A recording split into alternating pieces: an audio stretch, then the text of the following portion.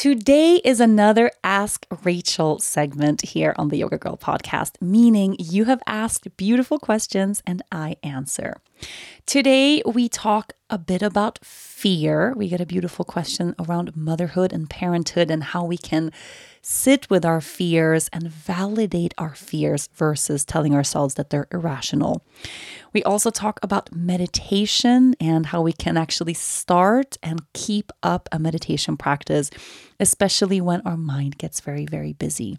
At the end of the show, we also talk about ritual, and I answer some questions around rituals and ways we can make the mundane and day-to-day stuff in our lives feel more intentional and sacred.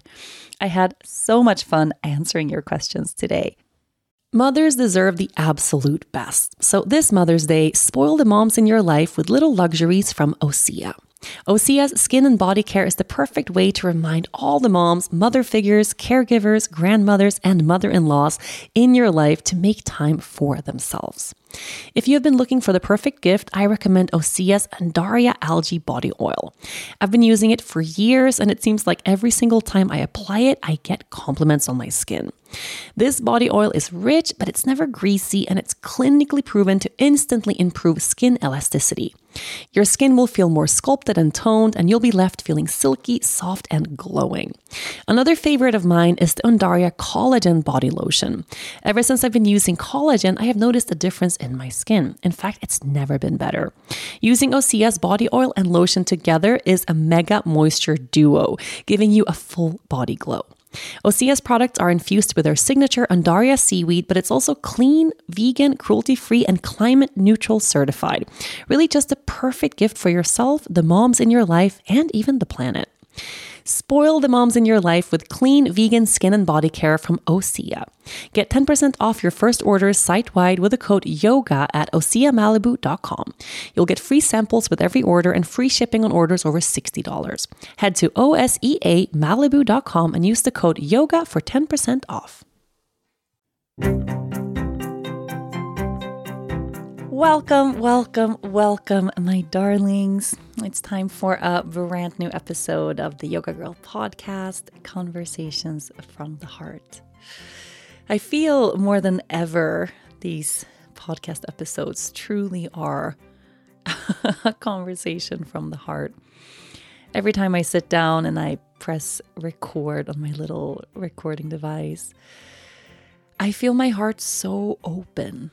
At least the past couple of weeks, I really feel this heart open, vulnerable, very sensitive, but in a good way. You know, I feel like sometimes we feel sensitive and it feels unsafe, or we feel a little overwhelmed by our own sensitivity. Right now, I'm feeling sensitive in the best of ways. Sensitive in that way that I feel very connected with you, and with the world, and with nature, and with life. Okay, I'm a little sappy today. Apparently, I could cry, and we haven't even started talking yet. But yeah, conversations from the heart. So we started, this was a month ago already. Time really does fly. A month ago, I introduced a new segment on the show called Ask Rachel. And I'm so happy and so excited that you love it so much. And after that episode, we had so many new questions come in. And I really enjoy talking to you in this way.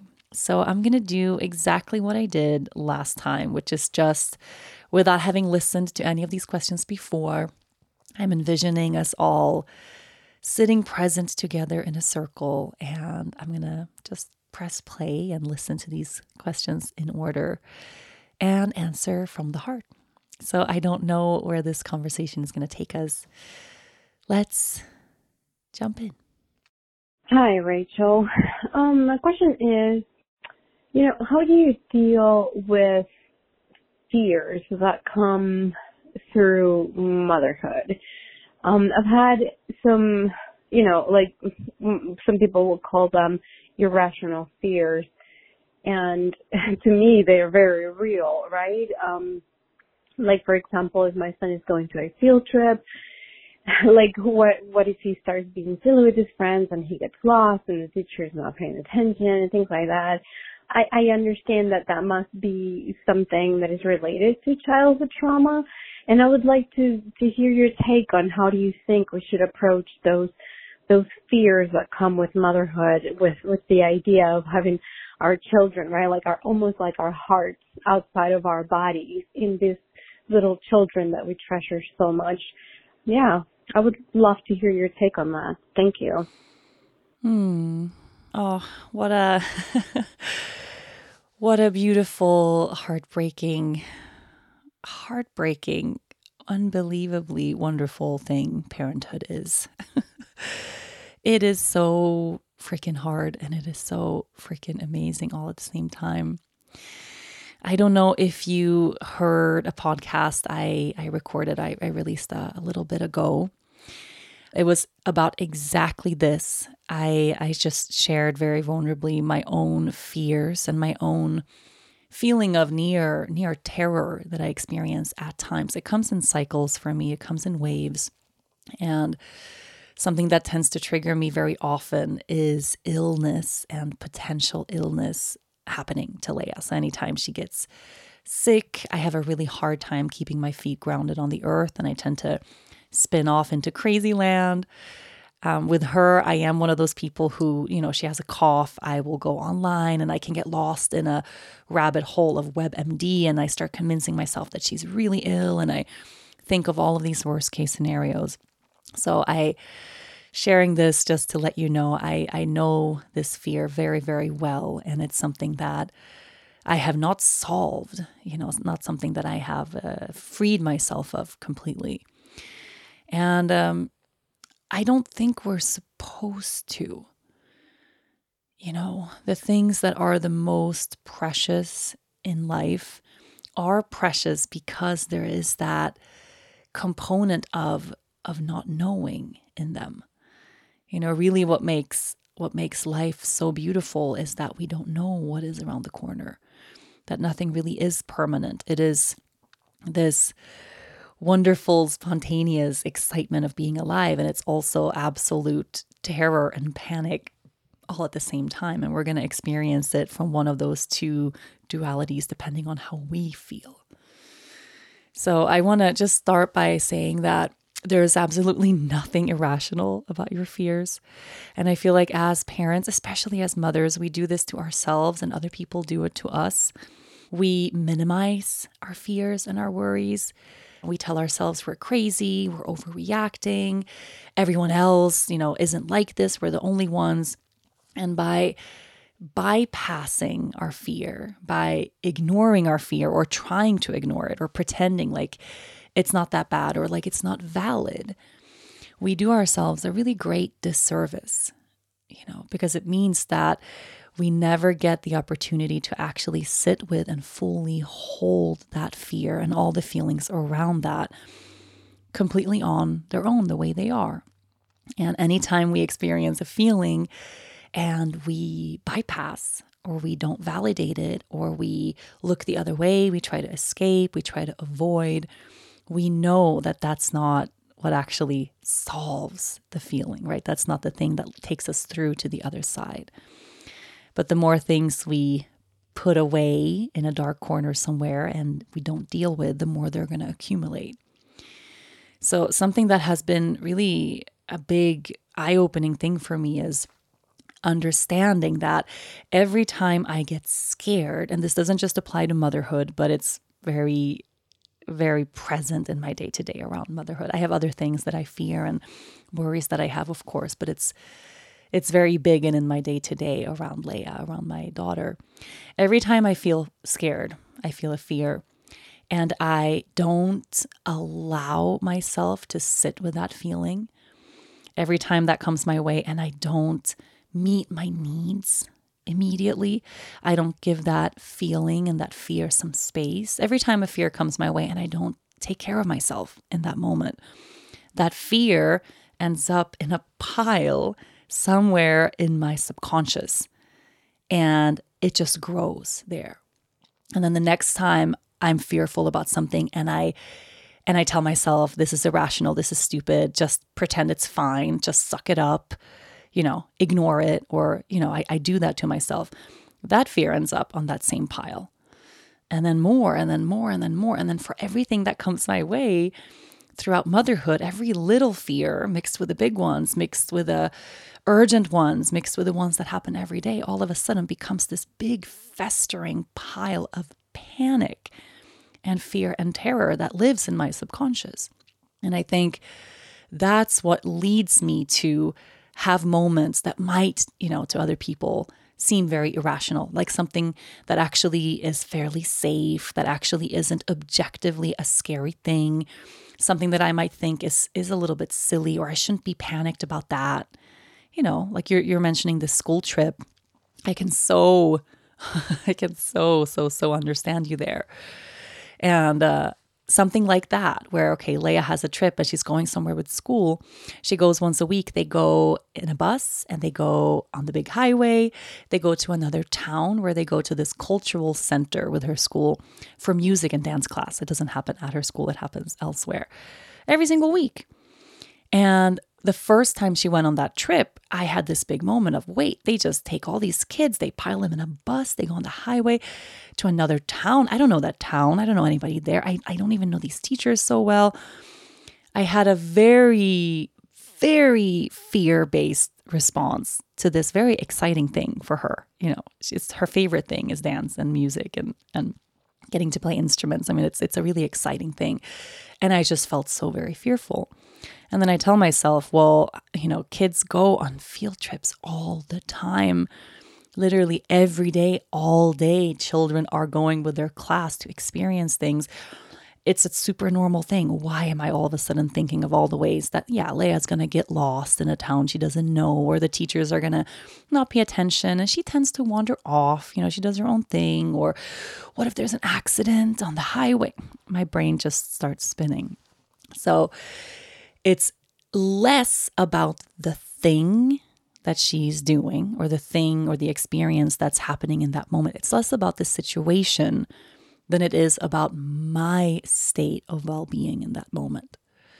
She has had other experiences, other things where she's gone with someone that I didn't know that well and gone on a trip or gone with a friend that might objectively be a little bit scarier, that might be less safe, where I have felt completely fine and I just kiss her on the cheek and have fun, bye, see you later, and off she goes, right? So why is it that certain times I react with complete panic and fear, and certain times I feel very grounded and very okay in letting her off into the world? And it just is a reflection on my groundedness in that moment. How much time have I spent taking care of myself? Am I feeling overwhelmed? How am I sleeping? How am I eating? How am I taking care of my body? How stressed am I in my day to day? How many other things am I dealing with right now? Do I have old traumas or old triggers or difficult family stuff coming up? Do I have maybe past real scary scenarios that I am working on healing right now that makes that very valid sense of fear all of a sudden live at the forefront of my consciousness? So what I try to do is first, objectively assess what's happening. And if it's something like that, like, okay, she's going on a field trip, objectively, if I ground myself in my mature consciousness here now, and sometimes I need to ask my husband for help with that. Sometimes I genuinely don't know. I feel like I can't trust myself because I feel so fearful so much of the time. I need like a reality check. Like, hey, could you do a little reality check with me right now? You think it's a dangerous thing, what they're doing? You think there's anything unsafe about them going there to this place? And then he can give me that reflection from his objective point of view, and he knows I'm fearful. So hopefully he'll do that with some love and actually with presence, and not saying, oh my God, don't be stupid, right? Because that's not helpful to someone who's feeling a very serious fear about something.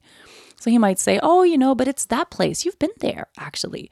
And remind me that, oh yeah, we went for coffee next to that culture center there in that town. Actually, I do know that place a little bit.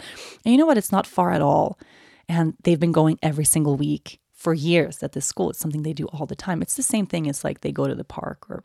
So then he just, kind of assures me that no, he feels like it's fine. It's a safe thing to do. Okay.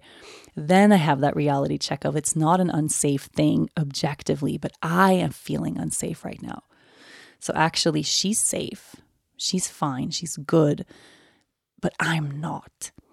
So the thing that needs tending to is not what my brain is telling me, which is I need to tend to Leia. I need to keep her home that day, or I need to go to her school and talk to the parents and make sure they are keeping the kids safe. I don't need to be that parent in that moment, because that's not the thing that's ultimately is going to help me feel more safe, right? And sometimes those things help. So it's really important that we give ourselves that little check-in. Is this a situation where I just need more information? And that might mean that we just have to be okay with being that parent that calls the teacher an extra time, or that asks more questions at drop off, or that needs to orient themselves a little bit more around new situations. And it's okay to be that parent if that helps you feel more grounded and feel more safe. I mean, this is your child. It's the single most important thing that you have in your life. I would rather be that parent knowing that that's going to help me stay grounded and ask extra questions, compared to a parent like Dennis, for example, who feels so relaxed about everything all the time, would send her off doing anything, feeling really great, most of the time. So is it helpful for me to inquire a little bit more to get more information, or is it just going to spin me off into that rabbit hole of no matter what I look to, no matter what answer I get, I'm still not going to feel safe? Because if that's the case, then it's kind of like comparing your kid being sick, and then you find yourself on WebMD, and then you go to this article and then that article, and all of a sudden it's 2 a.m. and you're on your phone just convinced that your child has some sort of horrible, incurable disease. Probably that process isn't helpful, right? That's not one of those moments where getting more information is going to help us feel more safe. What can I give myself in that moment of real fear? If I have the information I need, I know objectively, realistically, my child is safe. What can I give myself to feel safe? What does my inner child actually ask of me in this moment? So something I like to do when I'm feeling that sense of overwhelm, if I've done all the little things and I know she's going off to something or something's happening, is I take a moment to myself.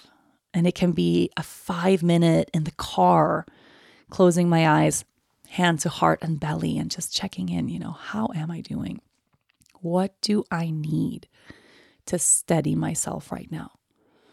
And staying really open to the fact that the answer to that question should be, most likely is, different every single time. It's not always going to be that same thing that you go to, right? Which is why that check-in is so important. What do I need here?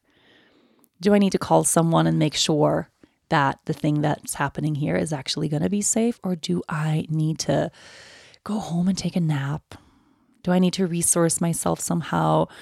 Do I need to come to my tea practice, my yoga practice, cook something nourishing? Do I need a break? Do I need to ask someone for help?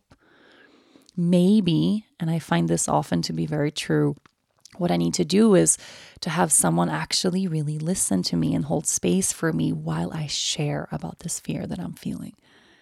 For someone to hold me when I cry, to have a shoulder there to lean on, to have some kind of loving, quiet, non-judgmental, non-advice giving presence there, just to hold me while I feel those feelings that are so very, very hard.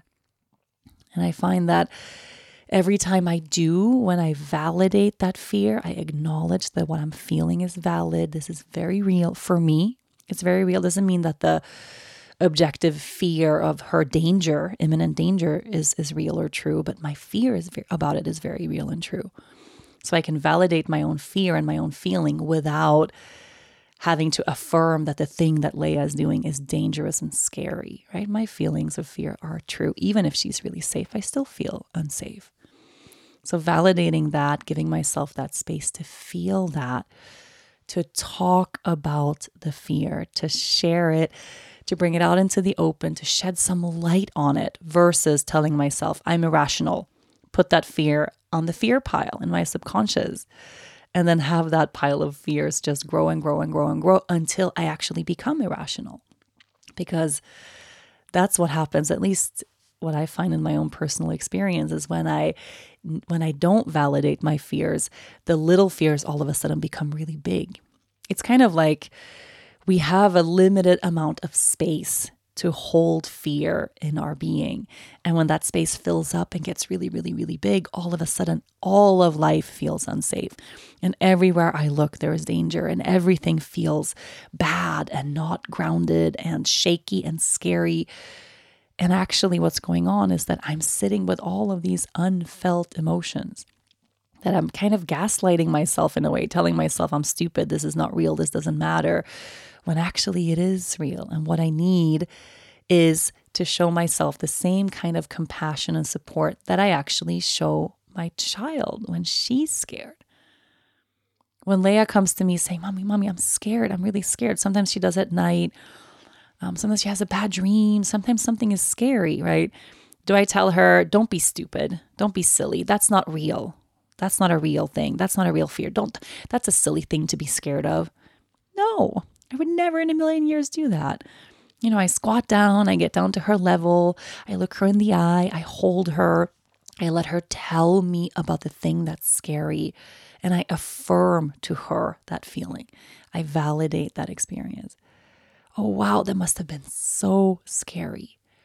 Oh, I understand that could be really scary. Oh, and then what happened? Or then how do you feel?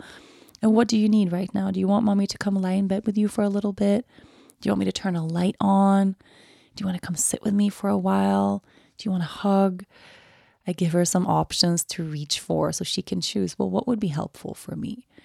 But most importantly, I tell her that her experience is real and true, that she's not crazy. Because telling someone, no, that's not scary, that's not in a million years going to help that fear go away. All that's going to do is make that person feel really alone.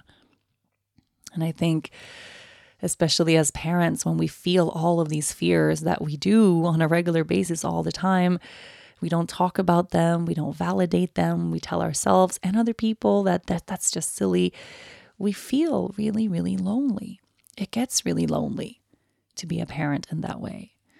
And we feel like we don't have the support that we need. And probably everyone else is managing so fine, right, with this kind of stuff. I bet you if it feels good and safe to do so, and something that could be helpful, talking to other people about those fears as they come your way. And sometimes our partners aren't the right people for this. And maybe they are, and sometimes they are. But I find that when I am experiencing one of these fears and I go to another mom, I go to a mom friend, or maybe even a mom of someone in Leia's school whose kid is experiencing the same thing, and I just share, hey, this thing that's happening here, it made me feel really, maybe a little scared. You think it's safe what they're doing? Or just kind of balancing that with someone who is in my same place. Then all of a sudden I get that feedback of, oh, I felt just like that in the beginning. We went tubing with Leia yesterday, 2 days ago. Tubing as in you tie this big kind of round tube thing to the back of the boat. And I am terrified of water sports, deathly scared of water sports. I have no chill at all. Like I knew already, okay, we're going to do this thing. She's so excited. Probably it's safe, but maybe it's not. It's water, it's speed, it's a boat. I couldn't really rationalize that to myself that you're being silly with this fear. It feels like a real fear. And I went with her on the tube and I was trying to keep it cool and trying to be relaxed, and I was not. And let me tell you, she had a terrible time with me on the tube. It took me, 2 minutes to realize, okay, this is bad. I really hate this. I feel so unsafe. And it's making her feel unsafe, right? I'm telling that story out loud. Stop. Too fast. Slow down. No, not that, I'm in my fear. And she doesn't have this experience yet. She didn't feel any fear around that experience at all. She's wearing her life jacket. It's her dad and her uncle driving the boat, who care about her so much. They're not being reckless. So I just said, you know what? I'm going to bow out. I don't want to be here for this. I don't want to be in the water. Let's trade. So we traded. She got to go with my brother. And I spent most of that ride not even really looking at them because that's how fearful I felt. And Dennis just held my hand and they went, and she hasn't stopped talking about it since then. It was the most fun she's ever had. She was just shrieking with laughter, having the most amazing time, bonding with her uncle, feeling comfortable in the water. You know, there's so many experiences there that I want her to have. And again, just reaffirms to me that my fears are for me to deal with. It's my job to keep her safe, yes. And of course, anytime she's actually unsafe, I have no doubts I will step in and do what I need to do to keep her safe. But majority of the fears that I feel in my day-to-day, I don't actually have to interject. You know, actually interjecting might mean robbing her of a really beautiful experience. And it's my fear to deal with. So how can I take care of myself versus controlling the situation she is in, right?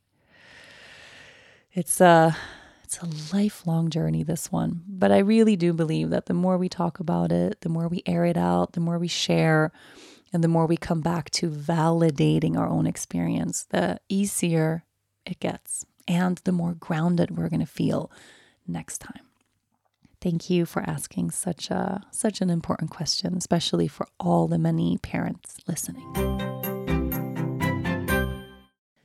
Sometimes in life, skepticism can serve you well. It can save you money, keep you from wasting a day at a timeshare presentation, and help you avoid spreading gossip. To be honest, when I'm faced with a new scenario, I usually tend to be a skeptic until something proves me wrong. And if you're like me, you can probably spot a too good to be true health hack from a mile away and read labels like it's your job. That's where Ritual comes in. They know that every good skeptic deserves a multivitamin that exceeds your standards. Their clinically backed Essential for Women 18 Plus multivitamin has high quality, traceable key ingredients in clean, bioavailable forms. Take 2 delayed release capsules per day that optimize your body's absorption, and you'll get 9 key nutrients. Ritual's Essential for Women is USP verified, so you know you can trust what you're putting in your body. Only about 1% of supplement brands on the market have the USP verified mark, which shows the product contains the ingredients actually listed on the label.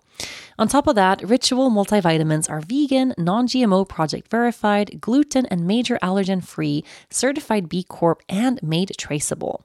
I take my vitamins every morning with breakfast. It's part of my daily ritual, and I feel so good doing it. No more shady business. Ritual's Essential for Women 18 Plus is a multivitamin you can actually trust. Get 25% off your first month at ritual.com/yogagirl. Start Ritual or add Essential for Women 18 Plus to your subscription today. That's ritual.com/yogagirl for 25% off. Let's go to our next question. Hi, Rachel. So my question is related to meditation. I have been trying to get into meditation, and it's been very difficult, even though I feel great after I do it. How do you calm all the chatter outside of your mind? How do you let go of all the noise outside so that you can actually focus on the noise inside and just calm that one down? Any tips on how to become better at meditating? Like maybe how to, I don't know, get a practice going that is more sustainable? Because I really want to do it. Again, I do feel really good when I do it, but it's just the actually having the time and putting it there to actually sit down and do it. Oh, I am loving this question because it's a conversation I just had with a really good friend of mine about where we are in our meditation practice right now. I thank you for calling in and asking this. So first thing I want to say is the fact that you repeated, I think twice in this question, just how good you felt after having meditated. That tells me that you were indeed able to quiet your mind, at least to some degree. The fact that you felt really good and that you feel this longing to continue and to return to it tells me that that probably what you experienced wasn't just chatter and noise, but there was silence in the in-between, or something about that experience that was rewarding for you. A sense of grounding, that just the practice of coming to a quiet place, being in our bodies. There are so many benefits to a meditation practice. And I want to just validate and really affirm to you that there is something that you found very rewarding and very precious about that moment or that experience that you had. So holding that. And I would like to reframe a little bit the idea that we have of what meditation is. I think we have been told, and we read in books and hear online, this idea that meditation means to completely silence the mind. That's what meditation is. It's sitting down on our meditation cushion, closing our eyes, focusing on our breath, and boom, mind goes silent. And when we have this idea that that's what meditation is, for the majority of us, I'm going to go ahead and say 99.9% of all of us, that means that anytime we sit down to meditate, that we are unsuccessful, that we either didn't do it right or we didn't get to the end destination that we were supposed to get to, meaning a quiet mind and a totally peaceful and silent state. For me, meditation is not that. Meditation is not the arrival to the destination of the completely quiet, silent mind. It is the practice and the journey toward that place. That's what meditation is. It's the actual journey toward more silence. But it doesn't mean that we are going to be experiencing silence all the time as we meditate, especially not in the beginning. So really fully holding and accepting the fact that as a human being, we have a mind, we have an ego. And what this mind is here to do, literally the mind's job is to produce and think thoughts. That's what the mind does. And you have a mind and I have a mind. So when we sit down and we quiet everything else, we get quiet, we stop talking, we start listening, the body gets still. What is the mind going to do? The mind is going to continue to produce thoughts. It doesn't mean that there is something wrong with our minds or that we have a mind that's more complicated or more difficult or louder than anybody else's. It's just the mind doing what the mind does. And when we have this label attached to it or this judgment attached to it, like the mind isn't supposed to do that. The mind's supposed to be quiet. We don't want these thoughts. That means that we're entering our meditation practice from almost from a negative place. It's like we don't want that. We want this silence, but it's not silence. We get frustrated. We might, we want the quiet, and then the mind thinks another thought, and then we get frustrated with the thought, and it's like the mind coming in through the back door, and then we're in this loop of getting frustrated because we're thinking, and then frustration leads to more thoughts, which leads to more frustration, which leads to more thoughts and judgment, and round we go, right? So by accepting and expecting the mind to continue to think and produce thoughts as we sit in our meditation practice, we can become a little bit more neutral around the thoughts and around the thinking that happens. We can attach less emotion and less judgment and less of that feeling like something's wrong or something's bad, like we're not succeeding with our meditation when that happens. So I like to come to a comfortable seat, and something that's helpful for me, this is not relating to specifically this, but just a little tool that I find very, very helpful to still my mind a little bit more, is to have a pre-decided set of minutes that I'm going to be sitting. When I decide as I sit down, okay, I'm sitting for 20 minutes, or some days I'm sitting for 5, I set a timer on my phone, and I make sure I have my phone on airplane mode or the do not disturb so I don't have any, interference. But I have that timer on. That immediately helps calm something in my mind, because I don't have to think about, when am I done? How long am I going to be here? Is this a good enough amount of time for me to sit? Should I sit for longer? How long has it been? It's like just the time thing can sometimes make at least my mind go a little bit bananas. So when I know this is the space I'm in, and when those minutes are up, there's going to be a little bell. I'm going to hear it and I'll know. That immediately can calm. It's just having that structured space of time to begin and to end is really helpful. But when I sit, regardless for the time that I'm sitting, I am expecting my mind to continue to think. So that means every time a thought pops into my head, I'm doing all the things. Sometimes I work with mudras or mantras, and I can get into some breathing techniques or breath work before I begin. It doesn't matter, really. And I know that now. It does not matter how much preparation I do in my meditation practice. My mind is going to think. There is going to be thoughts. There is going to be distractions. There isn't going to be, if I'm deciding for 20 minutes, I don't get 20 minutes of undisturbed, complete, enlightened silence. Maybe one day I will get there. I don't know. Hasn't happened to me yet. But what I do know is that when I expect the mind to continue to think thoughts, I don't get frustrated about it. And I can be very neutral as I approach the mind. And I notice a thought pops up. I get distracted into that thought.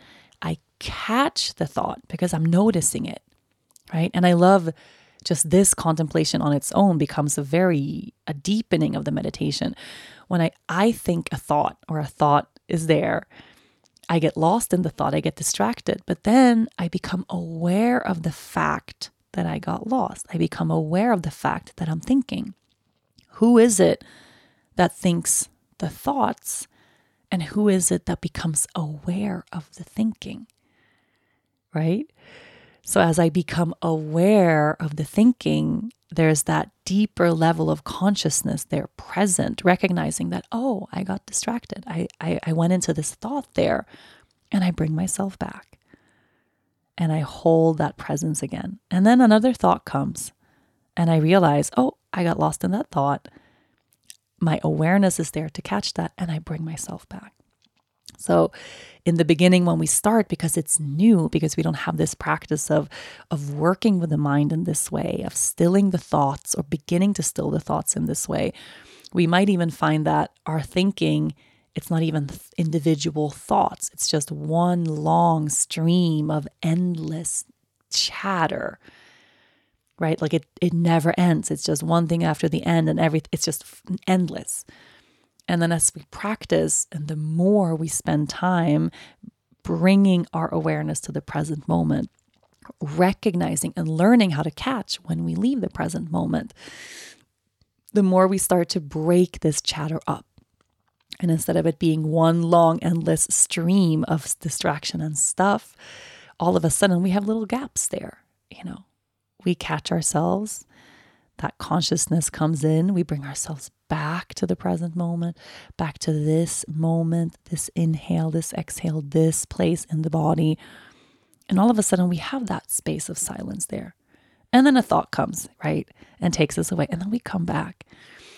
And I find that this practice, the returning, right? The catching ourselves as we get distracted, as we leave the moment, and the bringing of ourselves back home, that's the meditation. The returning again and again and again, that's the practice. The practice isn't closing your eyes and then boom, complete silence and peace. No, it wouldn't be called a practice if that was it. It would be just arriving at that destination and then being done. The returning and the coming home. And sometimes I have sits where I find myself checking out, getting lost in a thought, getting lost in a train of thoughts. And then I catch myself and I can even trace back like, whoa, how did I get to that thought? And then I do that little thing where I trace my thoughts back from when I left. And it's wild. And it's a really beautiful practice of consciousness, of developing that consciousness to recognize and hold how we leave and how quickly the mind takes us far, far, far, far, far away. And the more practice we have of coming back to the moment, the easier it's going to be to catch ourselves and to notice when we leave. And that's what expands our awareness. And eventually we start doing this not just in our meditation practice, but in our day-to-day as well. we'll be able to practice mindfulness and practice being fully immersed in the present moment as you are standing in line at the grocery store, or cooking dinner for your family, or when you find yourself frustrated or triggered by something, recognizing the big thoughts that show up and how they take our peace so quickly. And then having that ability to notice that and to catch ourselves and to bring ourselves back home. It's so precious, this practice. It really is. That really is how meditation starts to have an impact on our day-to-day life. Not just in that it can make us feel more calm and grounded and it can help us manage stress, but it can actually change how we live our lives and how we perceive and react to what comes our way. And also just, anything we begin with, being a beginner in any practice is hard.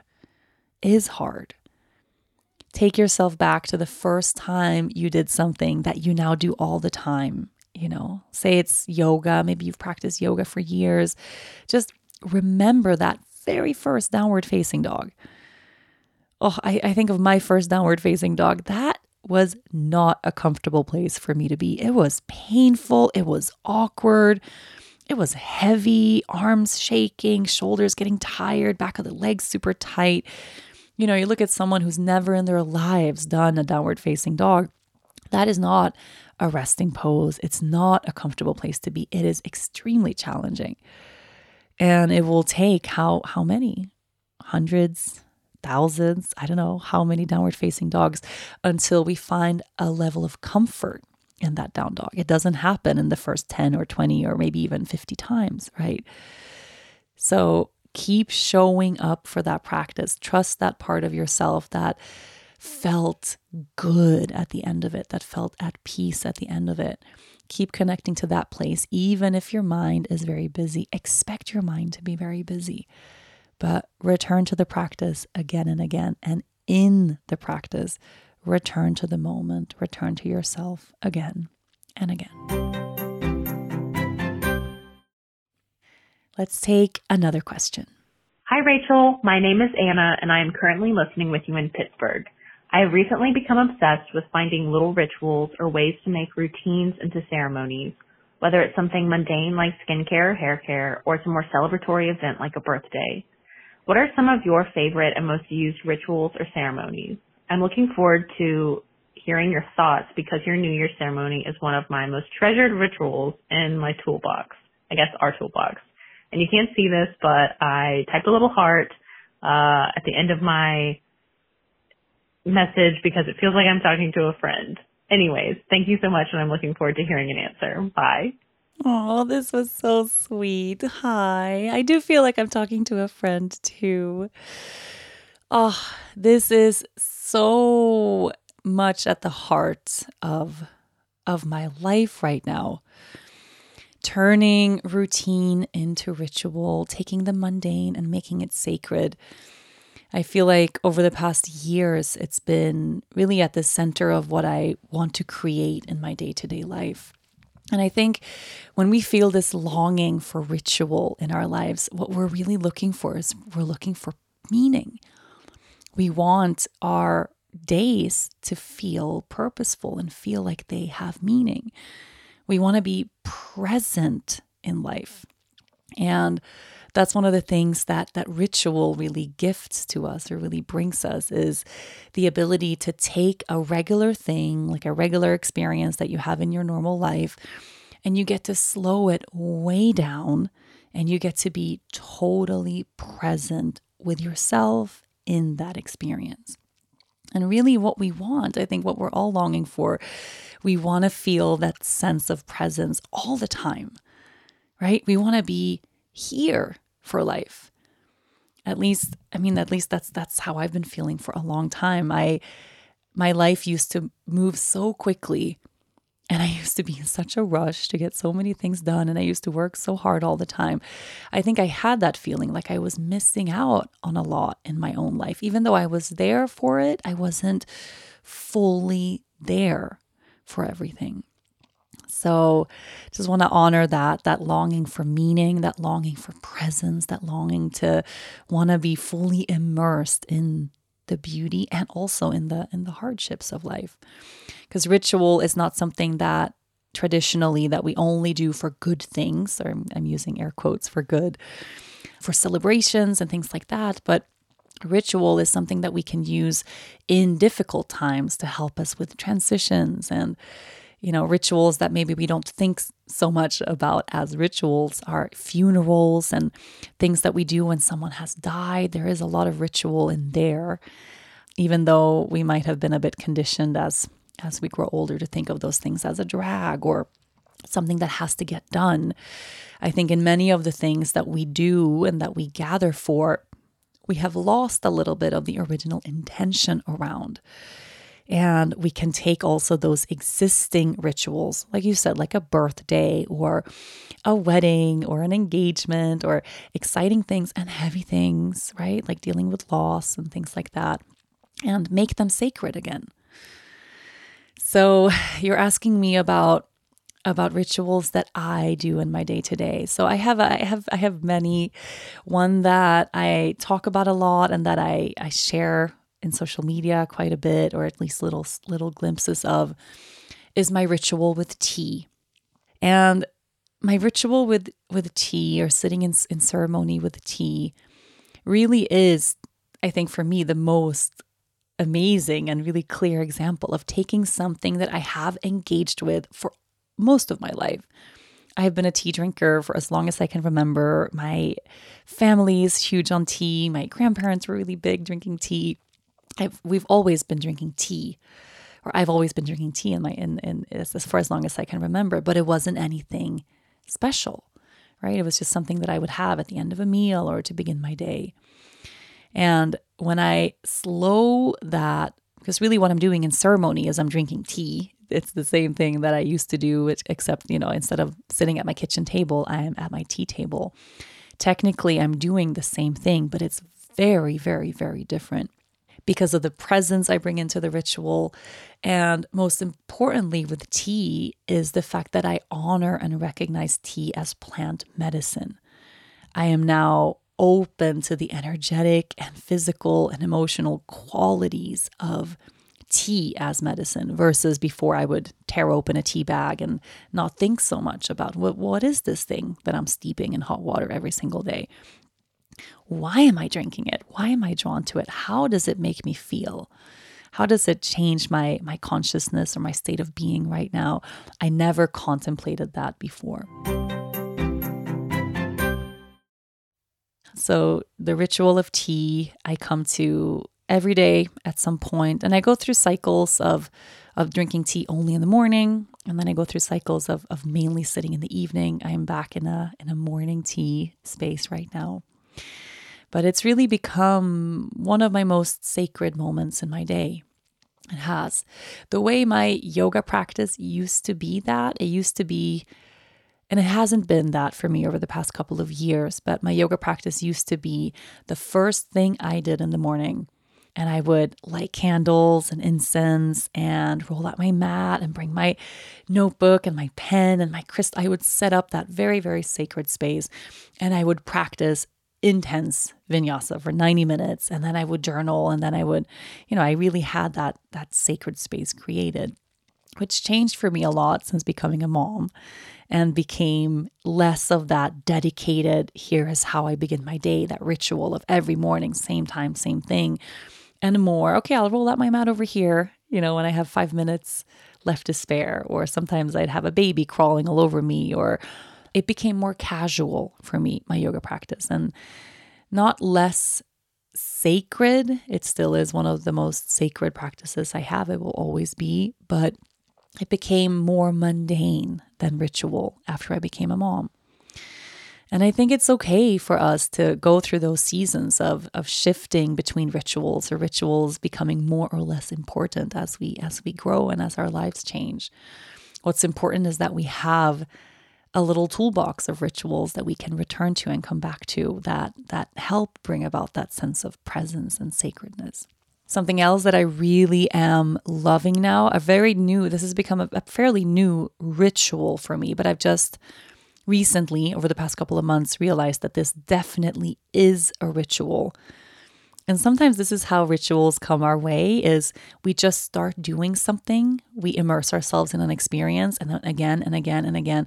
And then we realize, wait, this is extremely important to me. This is very sacred for me. And then we make that decision of, well, here is my time for this. And when we decide that this is actually a ritual of mine, we have the space to set an intention before we start, to really become very dedicated around it as a practice versus something that casually happens. So I think intention is an important part of ritual, of course, as well. And that is, for me, my practice of foraging right now. It used to be, of course, that I didn't forage so much in the wintertime because there's not that much to forage. But since springtime, it's become a ritual for me to, in the morning, usually after my tea practice, my tea sit, to put on my shoes or barefoot, depending on how warm it is, grab one of my baskets. And even this has become part of the ritual. I have many little baskets that I use for foraging. I have metal ones and I have woven ones. I have different kinds from different places, different sizes and shapes. Even picking the basket I want to take with me as I head out has become part of that. It's like the preparation for the ritual in a sense. And then I head out into the garden, or I head out onto the land. Sometimes I head out into the woods just with the intention of foraging something. And I don't know what I'm going to forage. I don't know what I'm looking for sometimes. Sometimes it's just keeping my eyes open. What is flowering now? What is coming alive now? What's present here on this land? Because every day I find something new, right? And bringing my little scissors, I always take a moment before I forage something to place my hands on the ground and take a deep breath. I thank the earth for offering such abundance to me and to my family. And sometimes I'm able to really feel into the energetic quality of the plant, or almost the personality of the plant. And sometimes the plant doesn't want to be foraged. I had that happen the other day where I went to forage some raspberry leaves and I just kept stinging myself on the thorns, or pricking myself on the thorns. And then I realized, hey, actually this plant doesn't want to give right now. And then I moved on and I went somewhere else. So, and then taking my plants home, and then either I dry them, I sometimes put them in the dehydrator. Sometimes I put them straight into a cup and I just make an infusion with them that I drink on the patio. It's a little bit different each time depending on what I've found. Sometimes there's an element of research that comes along with whatever I've foraged, if I'm foraging something that I'm just getting to know or that I want to know more about. But it's definitely become a ritual for me. And I know that because I set an intention before I go. I slow everything down. I get to be totally present with what I'm doing. And I'm repeating it the same way every time. So that for me is a really beautiful example of how something mundane, something everyday can become a ritual if we make it so. So yeah, that's where I am now. I mean, another example that I love to come to is my husband has the ritual of making coffee every morning.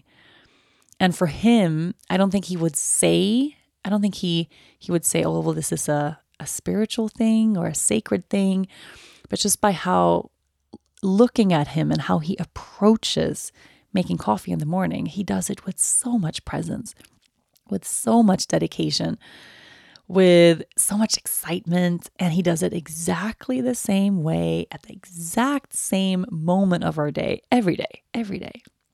So that definitely is a ritual in our family, but it's more his. I get to enjoy the fruits of the ritual, but I'm not so involved in the espresso making. Yeah, I'm trying to think if I have any more. You mentioned, hair care and body care and things like that. The ritual of a bath. I do more. I did more in the winter and the cold season than I'm doing now. But the ritual of a bath is a special one that I feel like we could all bring into our lives. The ritual of connecting with water, I find so special. So special. Thank you for asking this beautiful question. And I think this is where we're going to end today. And I would love, just for everyone listening, take a moment right now to contemplate something that you do in your everyday that maybe you haven't fully acknowledged and honored as a ritual, but that actually has the potential of becoming one. Something that you do or that you immerse yourself in every day that is special to you, that brings about that deep sense of presence, that maybe you have a little intention around or that you repeat in the same way, that thing that you don't want to be without every day. Are you aware of the fact that this could be a very important ritual in your life? And how could you infuse more presence into that practice and make that practice even more sacred and more special? I find that the more we work with our own hands, the more we connect with the earth in whatever we're doing, the easier it is for those rituals to really come about, And I'm thinking about this, as you said, this kind of sparked as in the question about body care. I'm making some infused oils right now, just using some herbs and flowers that I've foraged out in nature, and using those oils immediately becomes more of a ritual than when I grab whatever I bought at the grocery store. So how can we get back to the most foundational in a way and really become the creators of these magical moments that don't look like much on the outside, but that actually make up so much of the joy and the sacredness that we experience in our day-to-day lives. We are all longing for more of the sacred. So see if you can connect with maybe a new ritual you want to invite into your life, or an existing one that you want to make even more sacred. And then make sure you come back to that again and again. I have loved talking with you today. I really, really have. Thank you so much for being here, for asking questions, for listening. I definitely never, ever, ever will take this for granted, or the fact that we're here and you're sending in questions and I get to talk with you every week. It's my favorite. If you would like to call in and ask a question, I would love to hear you. I would love to hear your voice. I would love to hear what you have to ask or what you have to say. The number that you call to ask a question for these Ask Rachel segments is 720-443-1771. That's if you are in the US. 720-443-1771. If you are outside of the US, you put a +1. So that's +1 720-443-1771. Don't forget to leave your name, where you're at. Try to keep your message at around a minute or so. You can go a little longer. It's okay. Don't worry about it. And maybe you will hear your own voice on the next Ask Rachel podcast here on the Yoga Girl podcast. I love you so much. Have a beautiful, beautiful rest of the day. And I'll be back next week. Thank you so much for listening to this week's episode and for tuning in to Ask Rachel. If you enjoyed this show, make sure you listen, rate, review, and follow all episodes of the Yoga Girl podcast, Conversations from the Heart. Available now for free on Apple Podcasts, Spotify, Odyssey, and wherever you normally get your shows. And of course, a big thank you to my sponsors. Make sure you support them the way they support this podcast. This was a presentation of Cadence 13 Studio. I'll see you next week.